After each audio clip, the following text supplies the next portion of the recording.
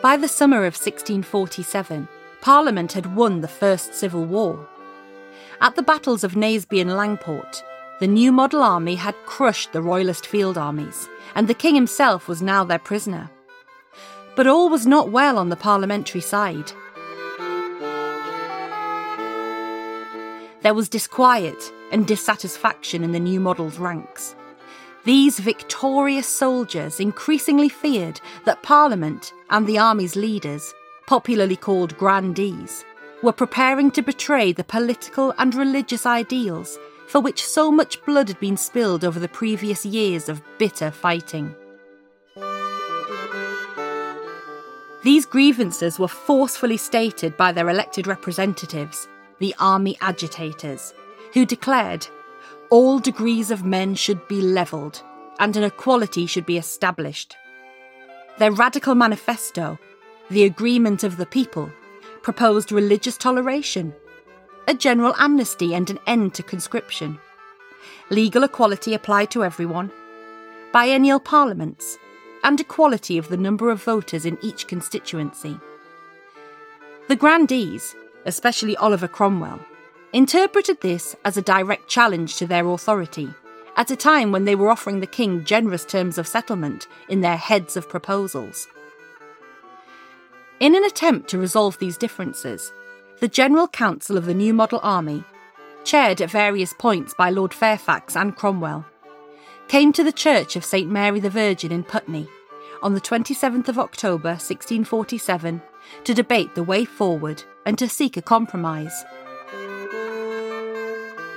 Edward Vallance, professor in the School of Humanities and Social Science at the University of Roehampton, takes up the story and discusses how the debates unfolded.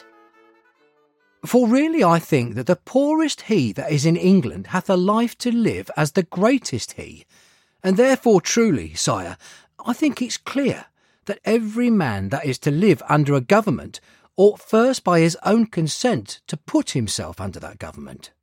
These words, spoken by Colonel Thomas Rainsborough, represent the most celebrated statements made at the Putney Debates of October and November 1647.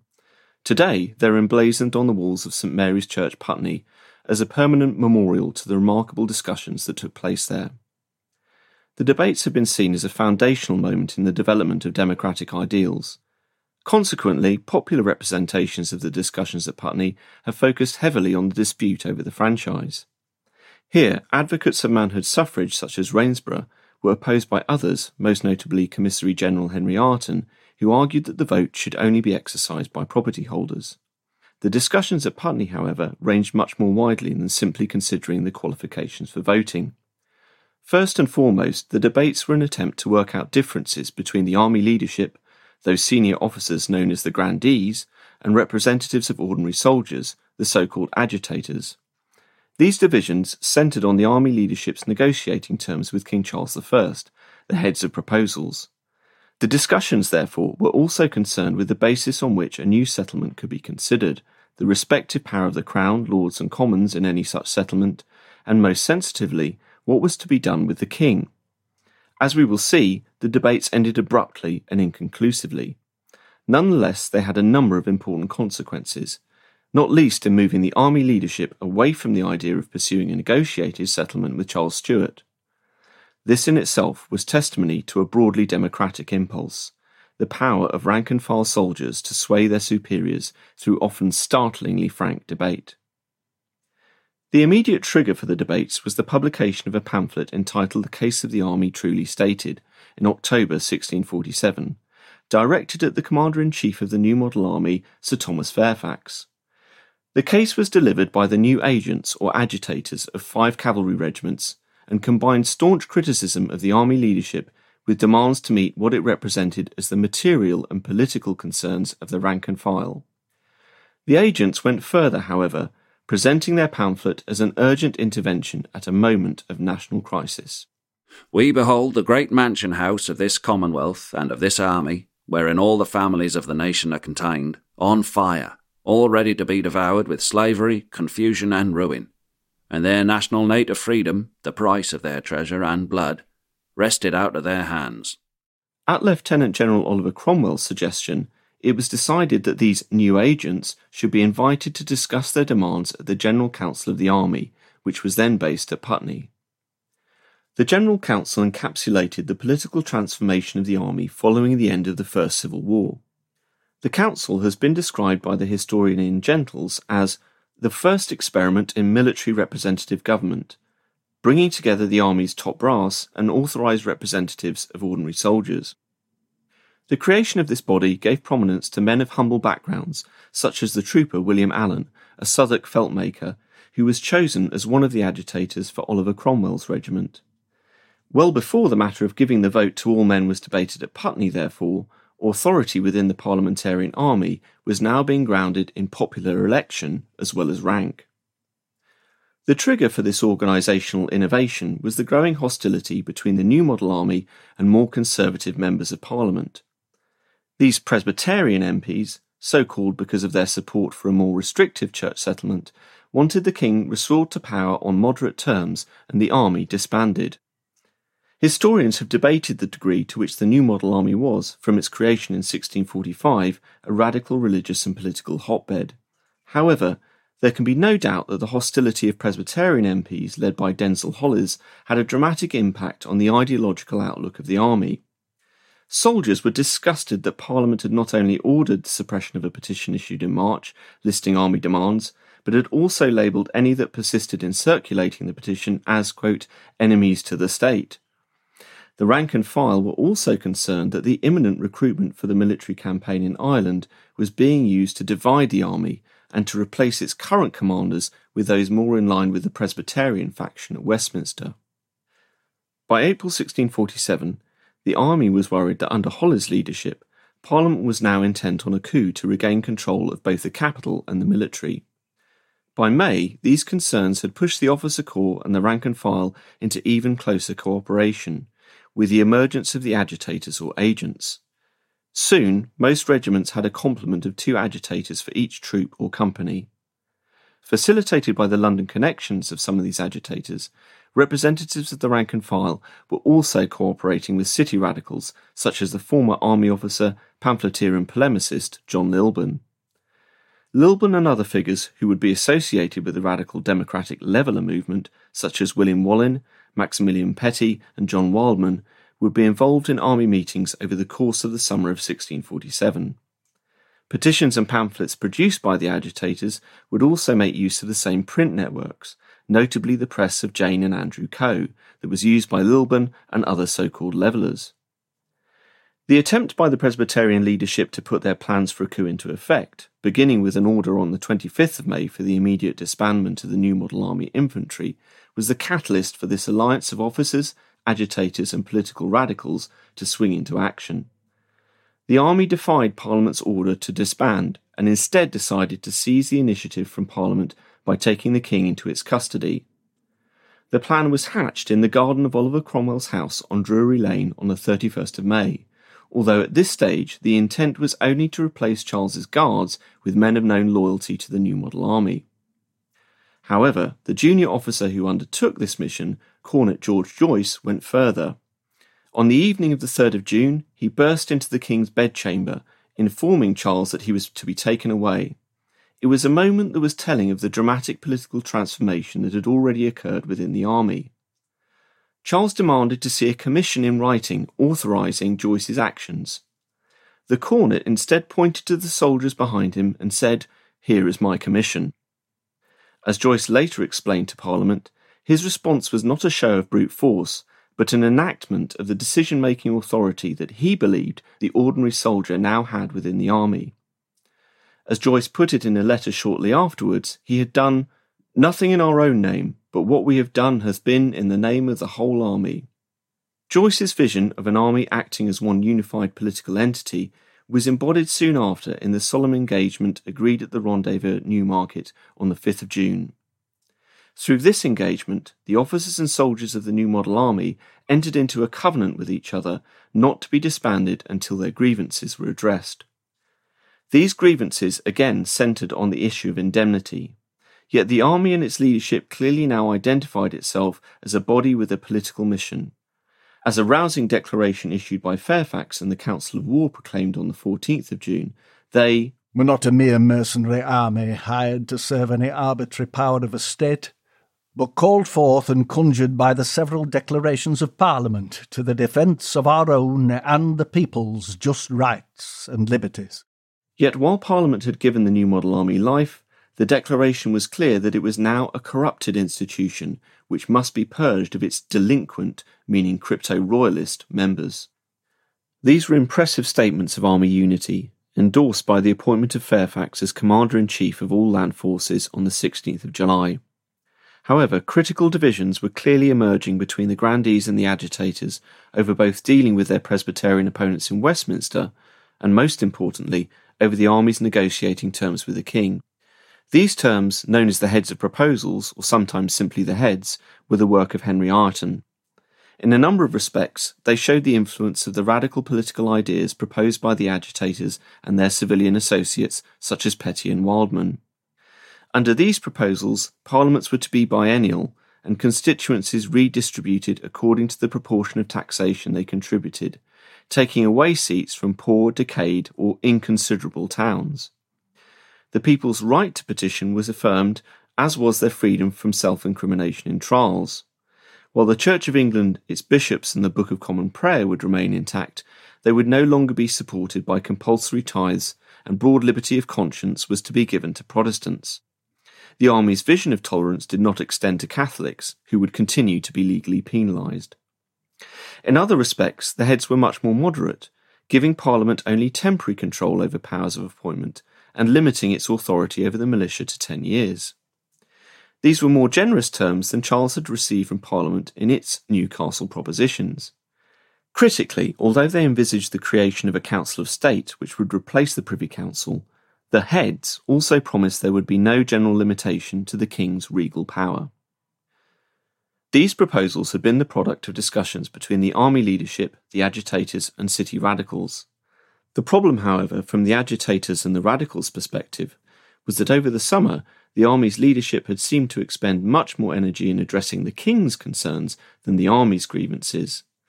Moreover, they had been slow to address the Presbyterian threat in Parliament, only finally marching on London following the invasion of the Commons on the 26th of July by a pro-Presbyterian mob, whipped up by the army's leading opponents.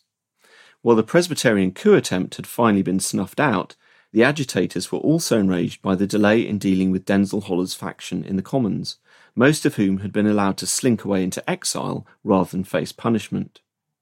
City radicals such as John Lilburn encouraged rank-and-file discontent with the grandees, Lilburn urging the soldiers not to trust their commanders further than they could throw an ox. Unhappiness at the actions of the grandees also led to the appearance of so-called new agents, agitators who had not been officially recognised as part of the Army's General Council. It was these new agents who produced the Case of the Army.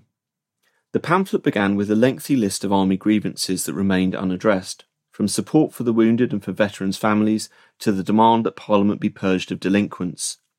Instead of addressing these concerns, the grandees had gone against the solemn engagement by allowing the army to be divided into distant quarters.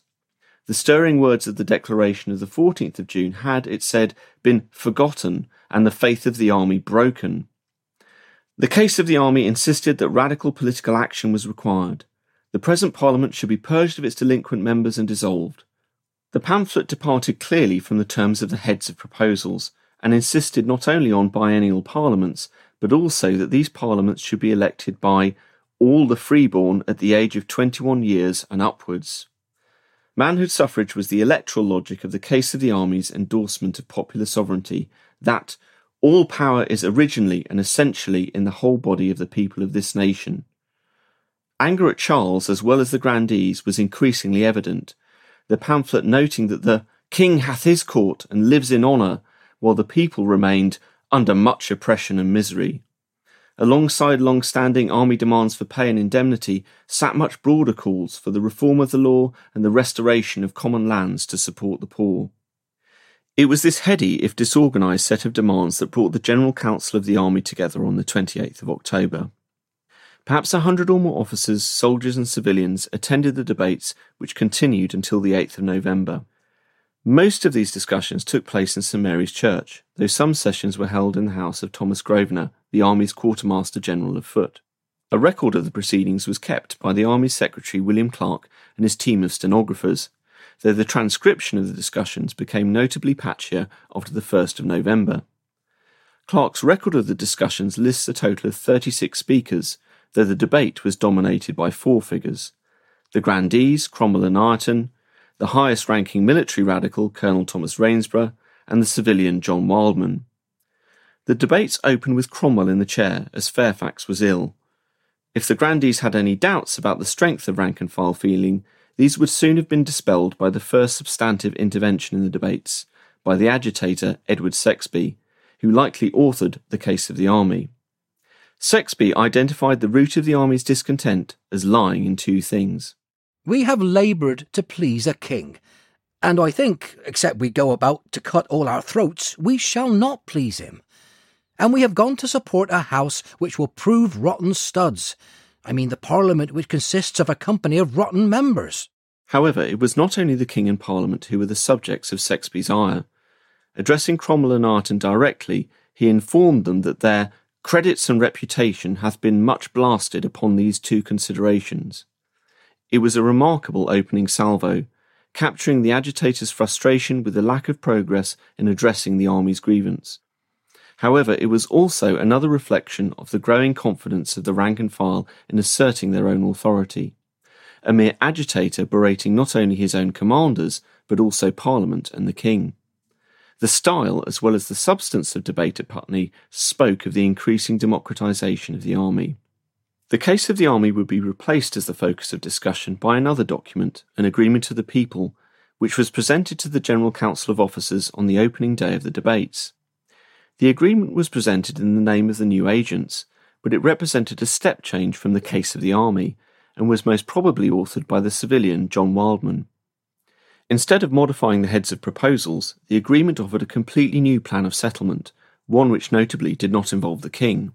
Instead, it proposed radical changes to the English constitution. Like the heads, it advocated biennial parliaments. Departing from the arrangements of both the heads in the case of the army, however, the agreement proposed reorganising parliamentary constituencies on the basis of the distribution of population.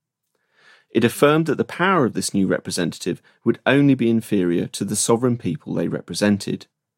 The agreement's greatest innovation, however, was in envisaging a set of rights which even the supreme legislature could not repeal or annul.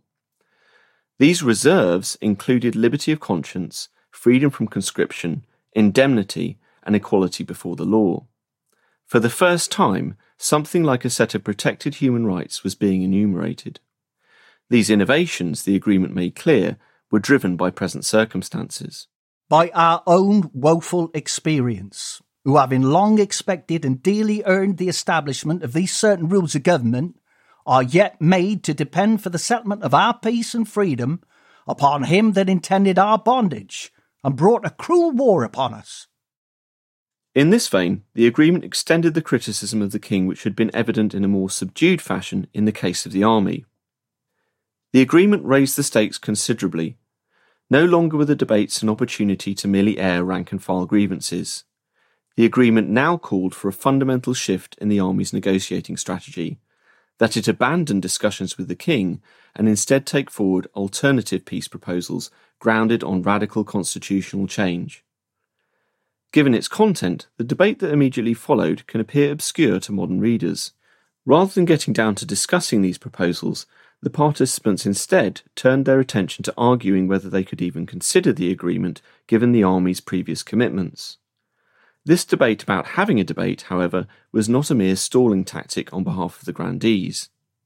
In the early modern period, oaths, covenants and engagements were understood as promises before God.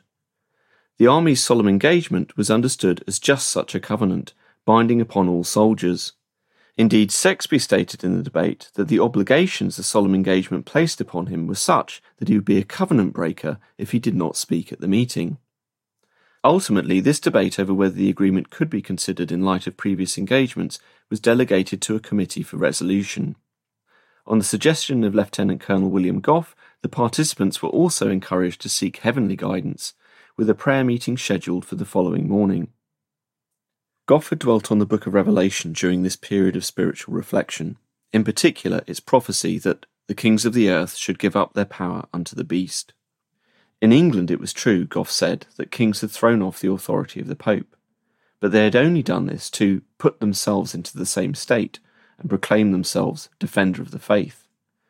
Goff mused whether the army was that company of saints that was to assist Jesus Christ in destroying this mystery of iniquity, the service of earthly kings to the papal Antichrist. Goff's apocalyptic ruminations closed with an appeal for unity, beseeching his fellow soldiers to wait on the direction of God's providence rather than fall into divisions on the right course of action. This was another alarming indication that opinion within the army, from agitators to more senior officers, was turning against the king. The appeal for unity nonetheless seemed to be effective in permitting the debate to move forward, with Ireton agreeing that they should now turn to consider the contents of the agreement of the people. The reading of the text was the prelude to the most famous and most studied portion of the debates, that concerning the franchise. Ireton picked up on the proposal in the first article of the agreement to redistribute seats according to the number of inhabitants. He queried whether this meant that every man that is an inhabitant is to be equally considered, and to have an equal voice in the election of the representatives. The agreement, as we have noted, in fact said nothing specific about the franchise, but Ireton's inference may have been drawn both from the wording of the first article and its reference to inhabitants, and to the explicit demand for manhood suffrage in the case of the army. Ireton's intervention inspired Rainsborough's celebrated speech noted earlier, that the poorest he that is in England hath a life to live as the greatest he. Other debaters too argued for giving votes to all men. Maximilian Petty asserted that all inhabitants that have not lost their birthright should have an equal voice in elections. Having had his worst suspicions confirmed, Ireton strongly refuted the idea of one man, one vote. I think that no person hath a right to an interest or share in the disposing or determining of the affairs of the kingdom, and in choosing those that shall determine what laws we shall be ruled by here. No person hath a right to this that hath not a permanent fixed interest in this kingdom. By permanent fixed interest, Ireton meant ownership of freehold property in land. For Ireton, this system ensured the stability of government, preserving the sanctity of private property. Grounding political rights in nature, as Ireton saw his opponents as doing, on the other hand, threatened anarchy.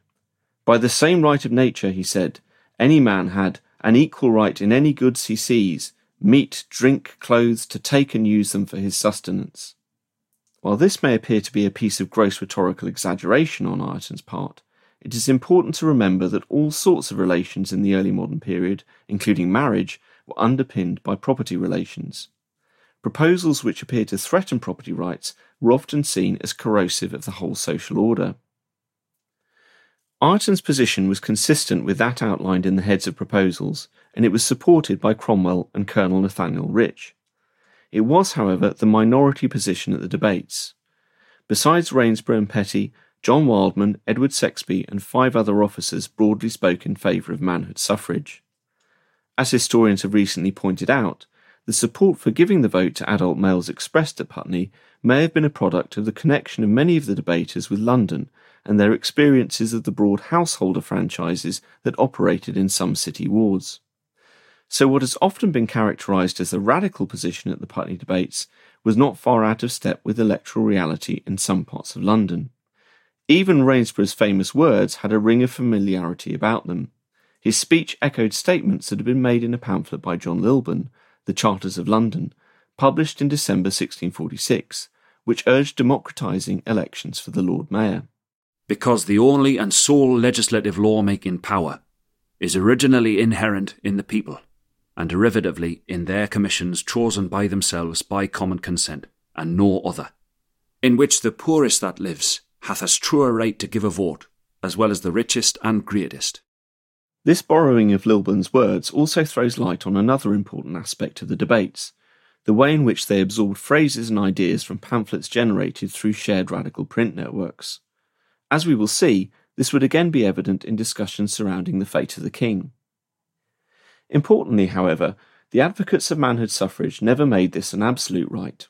The case of the army, for example, had excluded delinquents from voting. During the debates, Petty had also spoken of those who had lost this birthright, and later on he would agree to a revised position whereby apprentices, servants, and those in receipt of arms would also be excluded from the vote. Although it was not recorded in Clarke's transcription of the debates, other sources confirm that the meeting ultimately agreed that the vote should be given to all soldiers and others if they be not servants or beggars. Often presented as a dispute between two incompatible positions, represented respectively by Ireton and Rainsborough, the franchise actually appeared to be one area in which it was possible to achieve a consensus among participants. The debates, however, turned to a far more sensitive and contentious subject, the power of the king. The city radicals, Petty and Wildman, expressed their concerns that the heads left untouched the power of both the king and the lords to veto legislation. Ominously, Petty made clear that he viewed these powers as ever a branch of tyranny, and if ever a people shall free themselves from tyranny, certainly it is after 7 years' war and fighting for their liberty. Wildman stated that the intent of the agreement was to provide a form of settlement that would not leave soldiers at the mercy of the king, whereas the heads had envisaged that soldiers should go to the king for an act of indemnity, and thus the king might command his judges to hang them up for what they did in the wars. This was a restatement of the position in the agreement itself, which explained that, if any shall inquire why we should desire to join in an agreement with the people to declare these to be our native rights, and not rather petition to the Parliament for them, the reason is evident. No act of Parliament is or can be unalterable, and so cannot be sufficient security to save you or us harmless from what another Parliament may determine if it should be corrupted. Ireton again was the main opponent of these views. He rejected the criticism launched by Sexby and others at the outset that the grandees had focused on pleasing the king above addressing the army's grievances. Rather, he said, their primary objective had been to secure a lasting peace, and they had viewed all other demands as subservient to that goal. Moreover, Ireton contended, placing faith in an agreement to offer better protection than an Act of Parliament was a pipe dream. Statutes at least had a legal standing. The agreement could carry no weight unless all men subscribed to it. Otherwise it was no more than our saying ourselves we will be indemnified. In the debate that took place on the 1st of November, it became clear that a number of participants wanted to do more than limit the king's prerogative powers. Lieutenant Colonel John Jubbs made a prescient intervention. If Parliament could be purged of those who had supported the coup, would this not open up a way to satisfy our just desires and declare the king guilty of all the bloodshed, vast expense of treasure, and ruin that has been occasioned by all the wars? Sexby returned to the apocalyptic vision outlined by Gough a few days earlier.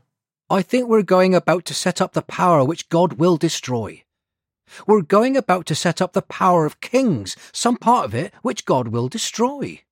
Captain George Bishop blamed the divisions in the General Council on a compliance to preserve that man of blood, and those principles of tyranny which God from heaven, by his many successes, had manifestly declared against. The discussion of the power of the king had clearly moved on to debating the fate of Charles Stuart. Even Cromwell acknowledged that they all apprehended danger from the person of the king, though he was not yet ready to identify what the remedy to this danger might be. The debate on the 1st of November articulated positions and used phrases that had also been deployed in pamphlets linked to participants at Putney. A call to all the soldiers of the army, published in October 1647 and often attributed to John Wildman, referred to the king as a man of blood. Over head and ears, it said, in the blood of your dearest friends and fellow commoners. Early in November, the agreement of the people was printed and distributed to the public. Clearly, the campaign for a more radical settlement was now being fought outside the walls of St Mary's Church as well as within. The grandees were increasingly concerned about the assertiveness of the agitators and reports of indiscipline among army regiments. Though the debates continued for several days, Clarke's records of the discussion became increasingly sparse. On the 8th of November, Cromwell put forward a motion that the officers and agitators should return to their quarters. With Fairfax once again in the chair, the motion passed, seemingly unopposed. The Putney debates had ended suddenly and inconclusively. Nonetheless, they had important consequences. First, reports of the discussions at Putney, received through the royalist prisoner Sir Lewis Dive via his fellow inmate John Lilburne, probably played a significant role in encouraging the king to escape from his army captors on the 11th of November. On that same day, at a meeting of the Committee of Officers, Colonel Thomas Harrison referred to the king as a man of blood who should be prosecuted. As the historians Phil Baker and John Morrell have shown, Cromwell's response to Harrison was revealing. Rather than disputing the description of the king, he used the biblical example of King David staying the execution of Joab for killing Abner to imply not that prosecuting Charles I was wrong, but that the moment was not yet right to undertake this work, as the king's supporters were still too powerful. Putney, therefore, seems to have been significant in shifting the attitude of the army leadership away from a negotiated settlement with Charles and towards the possibility at least of a trial, if not regicide. Second, the debates also moved the grandees ultimately into making concessions towards the demands of the rank-and-file soldiers. Attention is often given to the army leadership's suppression of discontent by force. At the rendezvous at Ware, Hertfordshire, on the 15th of November, mutinous regiments expressing sympathy with the platform embodied in the agreement of the people were disciplined, ending with the execution by firing squad of one of the mutineers, Private Richard Arnold. Yet the grandees' approach to restoring order was a combination of carrot and stick. The remonstrance Fairfax read to the soldiers at Ware, while blaming the new agents for stirring up trouble, assured soldiers of regular pay, indemnity, support for the wounded and their families, and freedom from conscription. This offer also recognised that the soldiers' political demands needed to be addressed too, promising regular fixed-term parliaments with MPs selected on the basis of free and fair elections. Third, the debates fundamentally created both something we now recognise as a Leveller programme and indeed the label of Leveller itself. Across the later 1640s and 1650s, various iterations of the Agreement of the People would be produced, and the ideas contained within the agreements would inform England's first written constitution, the instrument of government, establishing Oliver Cromwell's protectorate. Leveller itself was a pejorative term meant to connect this agenda with social levelling and threats to private property. We can see this line of attack developing in embryonic form in Arton's disputes with Rainsborough and Wildman at Putney. For their part, Lilburne, Wallen and Wildman repeatedly disclaimed any attempt to level men's estates. The label has nonetheless stuck and remains the main way historians refer to this coalition of soldiers and city radicals. What of the longer-term legacy of these debates? Clarke's transcription of the proceedings was not discovered until the late 19th century, and there was limited contemporary reporting of the goings-on at Putney. It was only really in the 20th century that historians and writers alighted on the debates as a founding moment in the history of democracy. There's no doubt that they are important in this respect, though as we have seen, the positions adopted on the franchise were less radical than used to be thought. Perhaps more remarkable was the transformation in the army over the course of 1647, which had made the debate at Putney possible. It is hard without this to conceive of a situation in which men as lowly as William Allen would be permitted to give their thoughts on how the kingdom should be settled, or in which mere agitators such as Edward Sexby would be allowed to berate not only their own commanders, but the king and parliament. It is arguably in this rough, egalitarian spirit of debate that the true democracy of Putney resides. You can learn more about the Putney debates and their consequences in the complementary materials and links which can be found in the programme notes. In addition, Professor Vallance has recorded short biographies of some of the key players in the debates: John Wildman, Edward Sexby, Oliver Cromwell, Henry Ireton, and Thomas Rainsborough. These are available on our website, worldturnedupsidedown.co.uk, where you will also find more of his talks exploring the events leading up to the trial of Charles I and the regicide. Like all of our programmes, they're also available on Spotify and Apple Podcasts. Also, while visiting our website, do register for our newsletter, The World Turned Upside Down. Just click on the link.